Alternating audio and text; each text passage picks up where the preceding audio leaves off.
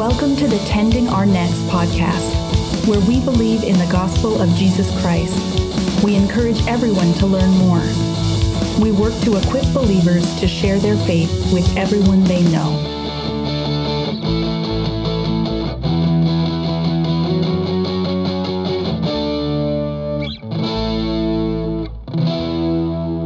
All right, welcome to the Tending Our Nets podcast. My name is Joshua Sherman, and I am your host here. I'm in a series talking about the destiny of believers. Last week, we jumped right in to what things will be like in the eternal state. What we're talking about is what life will be like after death, after Christ returns and judges the living and the dead. For believers, that will be judging according to God's grace and mercy and allowing us into the kingdom of God, the new Jerusalem, the new heavens, and the new earth. This will be a bodily existence where we are in resurrected, glorified bodies. We won't have pain, we won't have tears, we won't have any of those things, there won't be death. We'll be able to do things like Jesus did when he was seen after his resurrection, where he ate, where he also walked through walls.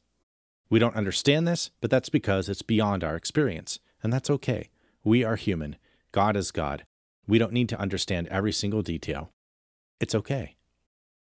But what that does mean is that we're looking forward to a bodily existence in the new heavens and the new earth, and we're also looking forward to doing things.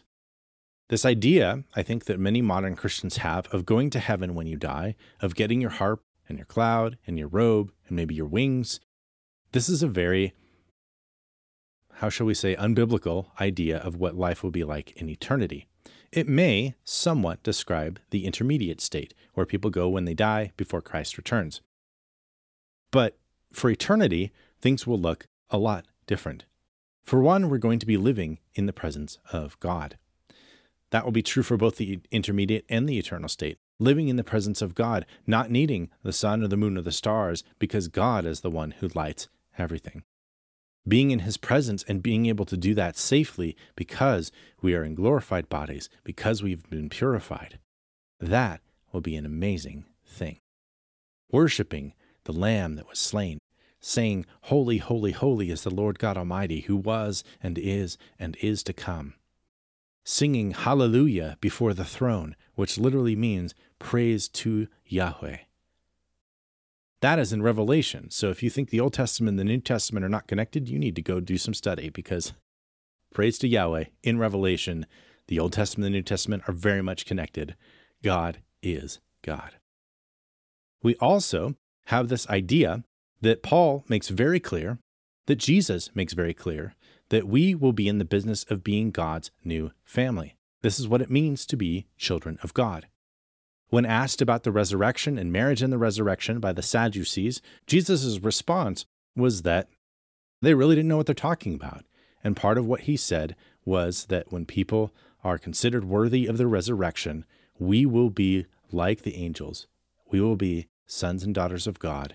We will be immortal.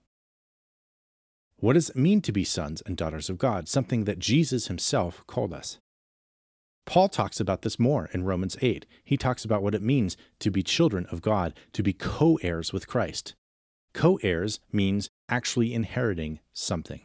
Not just a child, but a child that inherits.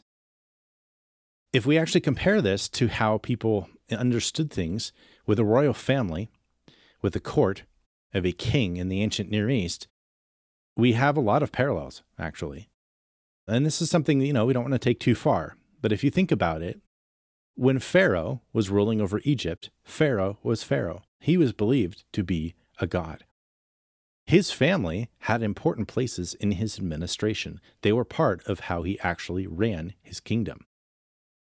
When God is calling us in Christ as co-heirs in Christ, as children of God in Scripture, when Jesus says that, when Paul says that, when Peter says that we will be partakers of the divine nature, we're not just talking about showing up for an eternal worship service. We're also talking about taking care of that which we have inhabited, that which we have inherited. We're talking about tending the garden, but in a global, and even beyond that, scale. We're talking about Eden, but global. We're talking about being children of God, being part of God's administration of creation, as stewards, as co-rulers, as servants of Christ.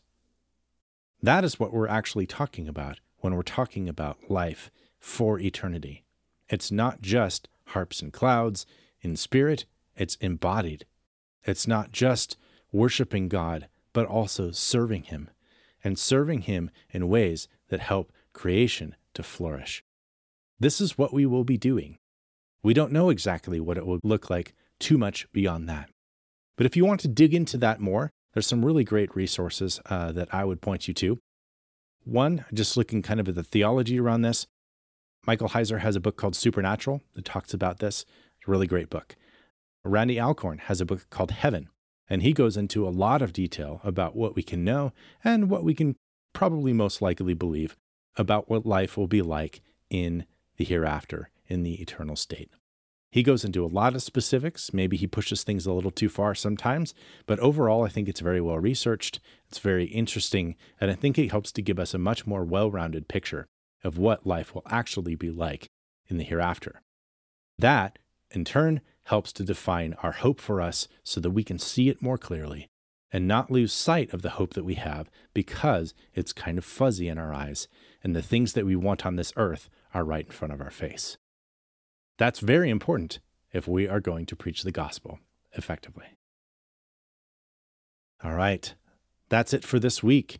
And so next week, what we're going to be doing is talking about what it means to be children of God a bit more. We'll talk about that for a few weeks, and then we'll keep going. That's all for this week. Thanks for tuning in.